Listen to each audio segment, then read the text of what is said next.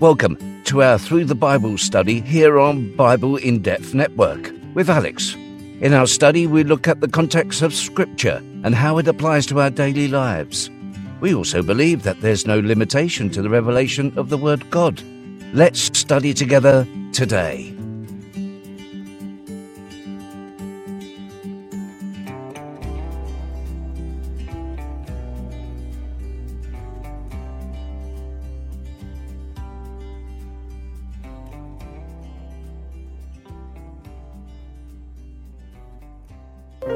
Yes, praise be to God. I hope you're safe. I hope the Lord has kept you safe and sound. This is a day that the Lord has made. We shall rejoice and we shall be glad in it. Thank you for your time that you're joining us here.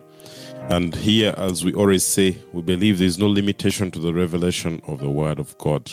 God reveals His Word to everybody who shows the need. If you want God to speak to you, He will come and He will speak to you. So, we want to continue with our study today in the book of Matthew, which we started, and we looked at a number of issues that stopped this book. Of course, where we closed off, we were looking at what is spoken by the prophet that is fulfilled and would be fulfilled in the near future, where he says, "Out of Egypt I called my son." The events that precede this verse, when a dream comes to Joseph and is being told to get the child and the mother and leave for Egypt because they were being looked for. The events surrounding that, of course, Herod is in search and wants to kill Jesus who has been born, and the Magi, as we may call them, others call them the wise men, also have received a dream to take another route, not to go back to Herod, and not to inform him of the position or the location of the Messiah who has been born, because as far as he's concerned, he wanted to have him killed. So he's told to go to Egypt. Joseph, of course, we looked at the fact that there was a community there that was already staying in Egypt. So over 1 million Jews were staying in Egypt at that time, so they would be in a place that is quite familiar with the people, their own people. And from there came that statement of "out of Egypt I called my son," because that's where he is going as Jesus, and he'll be brought out. Remember, also the son as Israel was brought out in Exodus, when we read through the scriptures, that they were brought out of Egypt, still regarded as a son. And you too, sometimes there are places you are picked from that may be regarded as Egypt, and God calls you son, and He picks you out of there and brings you into another life of salvation. So from there, in verse 16, "Then when Herod saw that he had been tricked by the Magi, he became very enraged, and sent and slew all the male children who were in Bethlehem and all its vicinity from 2 years old and under, according to the time which he had determined from the Magi." Now, when Herod gets to learn that these guys have played a trick on me, they have not returned, yet I told them to come back to me, he makes a decision and says, "I'm going to kill all children 2 years and below." Now, when we read the Bible, when we read the story of the birth of Christ and the Magi and all those that you call wise men sometimes, we tend to think this is something that happened in one day, one day, one night, or 2 days. But the fact that we are told here that Herod picks a period of 2 years, that implies that these events took some time, at least a period of 2 years, because he determines from the time they told him that they saw the star and the time that they've come using for travel, and also the time that they've taken while they've not returned to him. And his determination is the oldest this child will be is 2 years. So there's a space of at least 2 years from the events of Christ being born, the Magi coming, them talking to Herod, and them going to see Jesus and using another route not to return. So you have a period of about 2 years from the birth of Jesus before Herod decides to kill the children. Of course, he might also use the idea of probably that you may not tell who is below a year or what, so kill all as far as we're concerned from the age of 2, because there you shall not make a mistake. All babies will be dead. So I will be dealing and getting rid of that person, that man, that king that has caused chaos in Jerusalem, a place that I lead, a place that I reign over.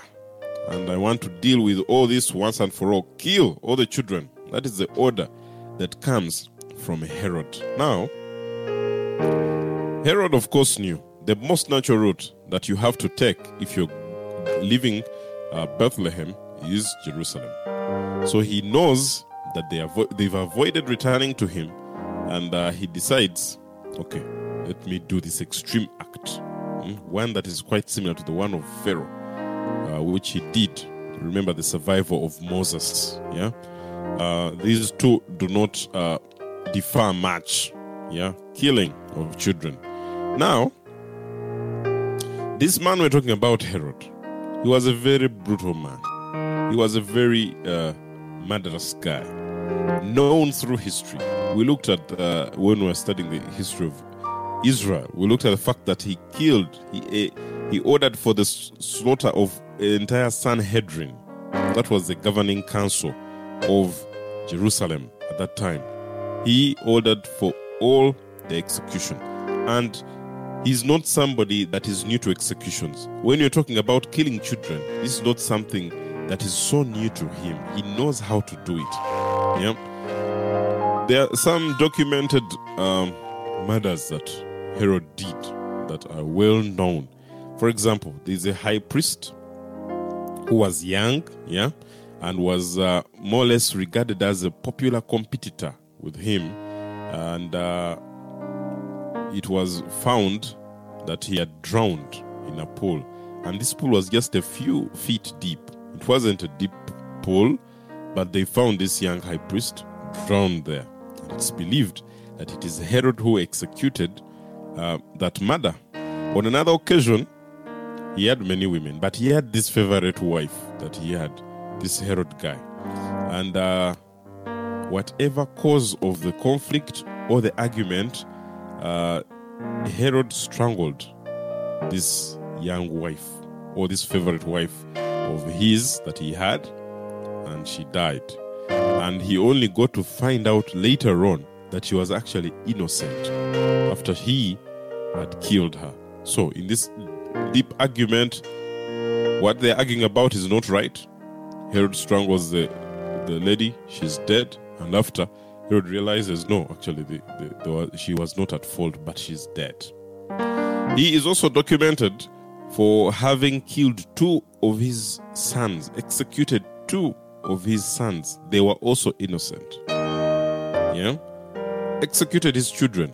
So for somebody who can kill his own children, he has no problem ordering for execution of all other children in his area of reign that he's doing right now. On his own deathbed, Herod, he still executed another son of his. So his executions were numerous. He was a very brutal guy who did anything to keep in power. Now, a historian, Josephus, also reports that Herod ordered nobles to be executed at his death. And this Herod did, he said, when I die, I want you to get some nobles and kill them, execute them on the day that I die. This is the reason he did that, to ensure that there is mourning in the country when he's dead. Because he knew that his death could cause celebration among the people. People would celebrate, Herod is dead. Herod is dead. So let's celebrate. And that's something that happens sometimes with leaders who have been harsh and rough and have done so much harm to people, because their death is not mourned but rather celebrated. Now, Herod, knowing that he's the kind, he said, at my death, execute some nobles, yeah, so that there is some mourning that happens in the country.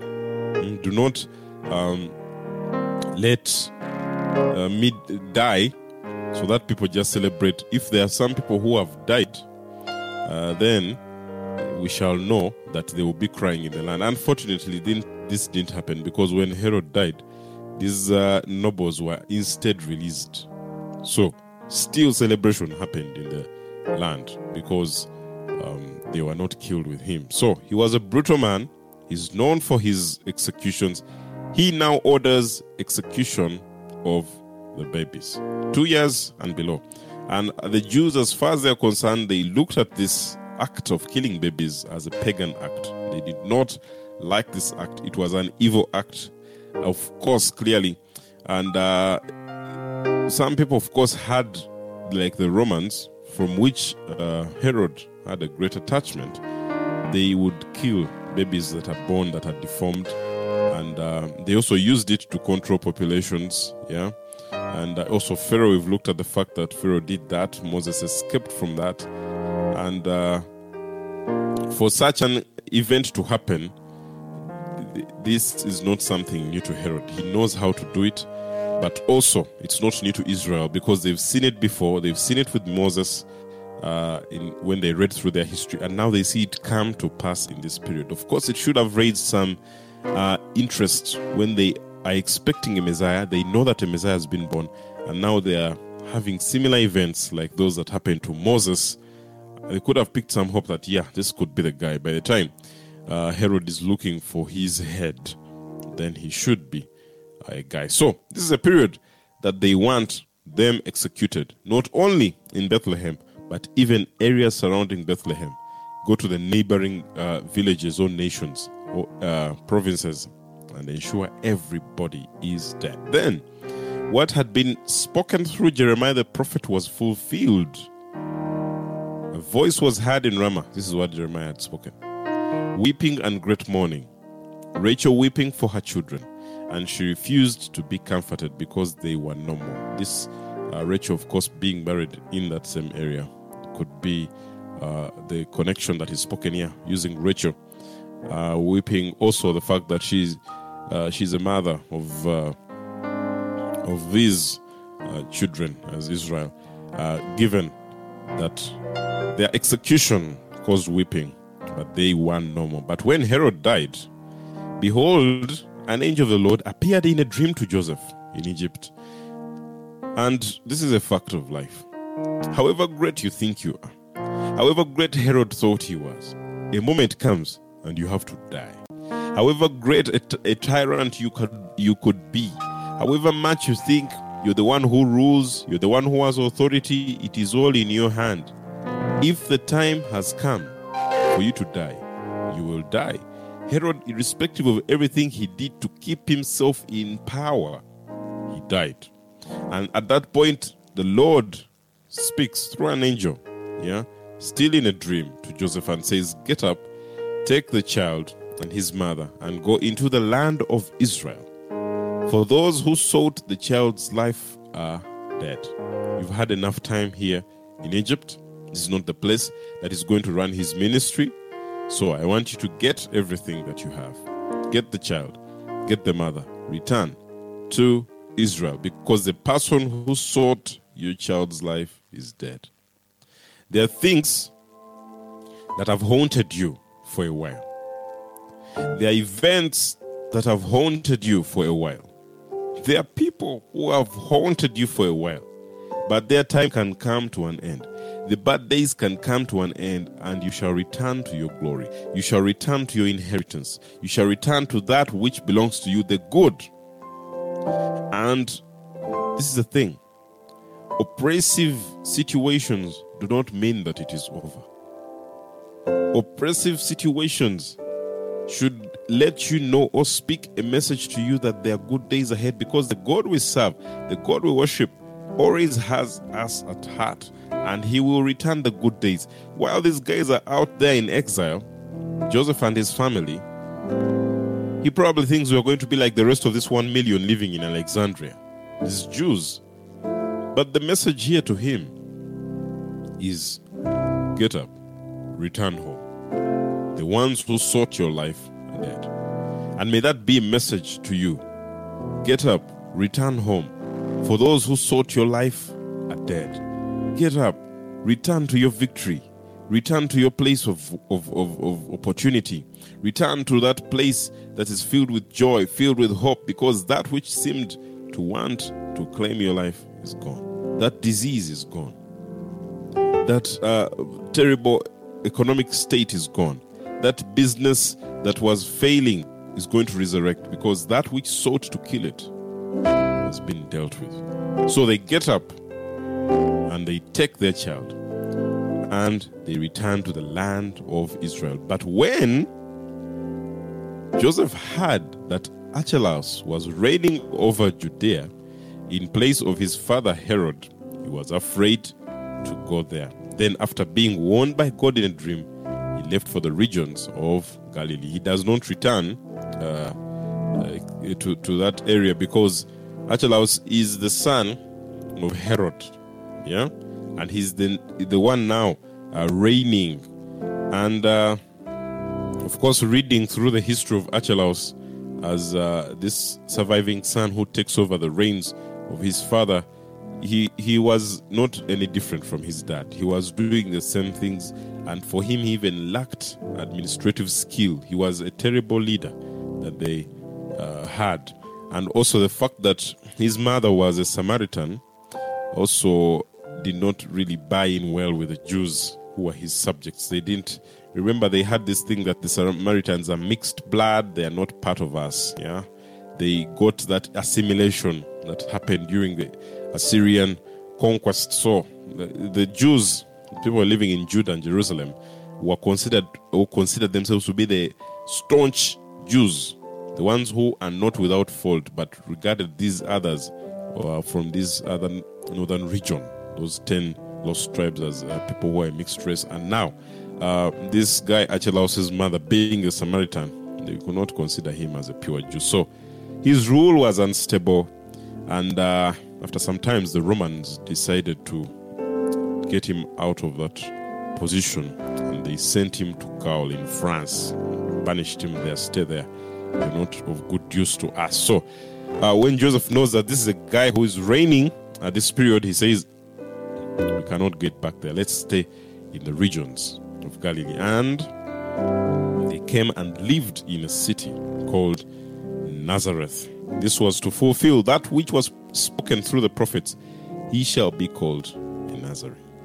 And Jesus now grows from this place. He grows from Nazareth, a place that they went to pick some comfort or pick some safety from the rulers in that region.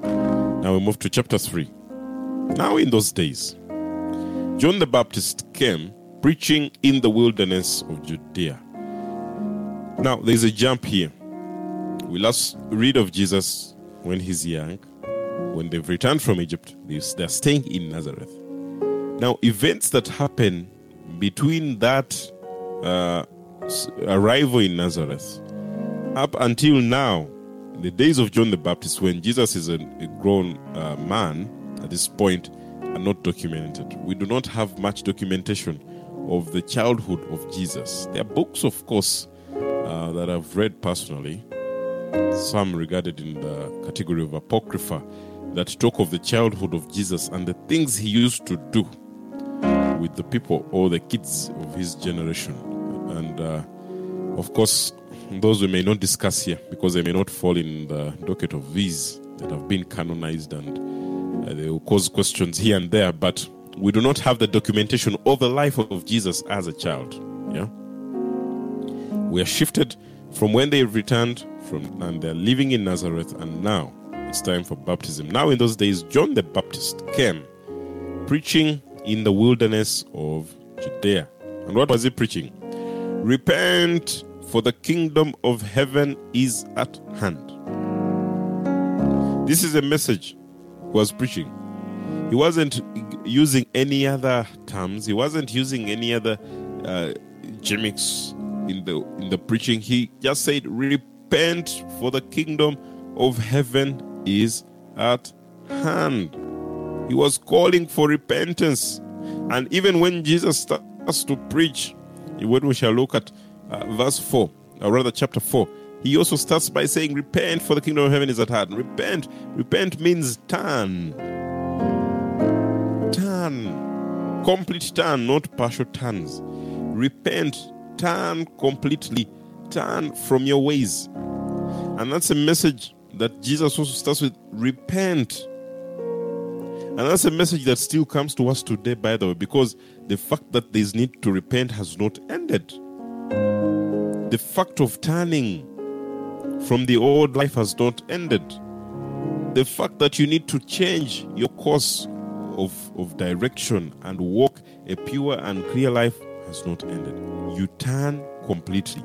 You turn from the things you used to do, from the life of the world, the outings, the clubbings, the whatever it is, the witchcraft. You turn totally. And that is the repentance that is being talked about here. And John the Baptist is telling his people, repent, turn from the gods that you've been serving, turn from the acts that you've been, the oppression that you've been showing the poor, the needy. Turn, for the kingdom of heaven is here. It is at hand. Yeah?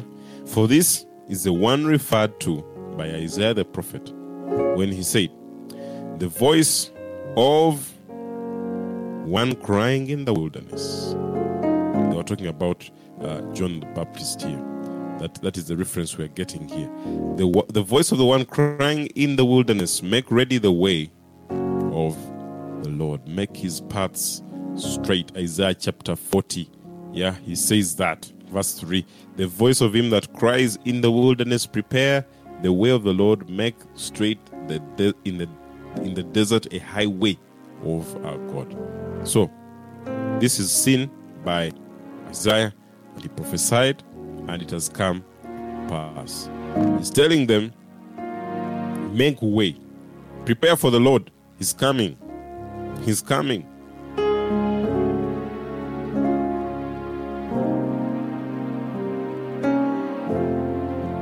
Verse 4.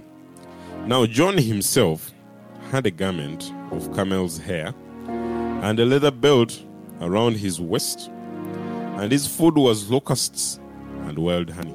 This verse gives us a dress code of this guy. A garment of camel's hair, he has a leather belt around his waist, and it even gives us his diet, how he used to eat. He used to eat locusts and wild honey. That is how John the Baptist would feed. As far as his diet is concerned, it was that which was regarded for the poor people. They are the ones who used to eat locusts and honey. Yeah? And for him, that is where he lives. He lives in the wild, so he eats this wild honey. Of course, also, remember we looked at the category, the Pharisees, the Sadducees, then the Essenes. The Essenes were a very religious group, yeah, one that was regarded very pure. They even created their own community, and they set themselves apart to stay in a community, a Qumran community, where they would be, and they did not want to be infected by anything. They would not want to be having people come in or destroy their relationship or damage the law that they followed as far as walking with the Lord was concerned. And they also were regarded to have such a diet because the very religious people, yeah, and these Essenes would eat that to avoid even having any issues with having unclean food that they eat. So they will eat that specifically. And that is the same that John is eating. And Jerusalem was going out to him, and all Judea and all the district around the Jordan, and they were being baptized by him in the Jordan River as they confessed their sins. There was a sort of revival that was happening in Judea at this time. We are being told Jerusalem was going to him, and then they add all Judea, the entire region of Israel was running to John. And this is a revival that was happening before Christ comes on scene. And Christ witnesses this revival. Wherever he was in Galilee, he witnessed the revival that was happening. Because even in Galilee, even in Nazareth, the word of John baptizing was moving. Everybody knew that John is baptizing. He's calling us to repent. Yeah. I don't know if they were expecting that this is now the call that is going to finally give them back their freedom. But everybody was rising up and moving to go and get baptized. And we are told that he was baptizing from the Jordan. And as he baptized them, they confessed their sins. He would come out in the water and say, I have been an adulterous man. I've been an adulterous woman. I have done this. I stole my neighbor's land, and I ask for forgiveness. I need repenting for that which I've done. I am looking to turn from this life of being an adulterer. I need to be baptized. And then John will dip you in the water for you to receive that baptism. And this is an interesting thing. When he saw many of the Pharisees and the Sadducees coming for baptism, he said to them, brood of vipers, who warned you to flee from the wrath that is to come? Now, this event that is happening, this great revival that is happening in the land of Judea and all Israel that is taking place, shocks the people, and not only the people, but also the religious leaders. It takes them into account. And from this fact that we see them come to be baptized would speak to us clearly to show us that this was a great move that was happening with John the Baptist. Thank you for joining us for our study today. We believe that the Word of God is alive and new each day. Open your heart and let God speak to you. You can also access our teachings through our Podbean channel or reach us through our website, BibleInDepth.com.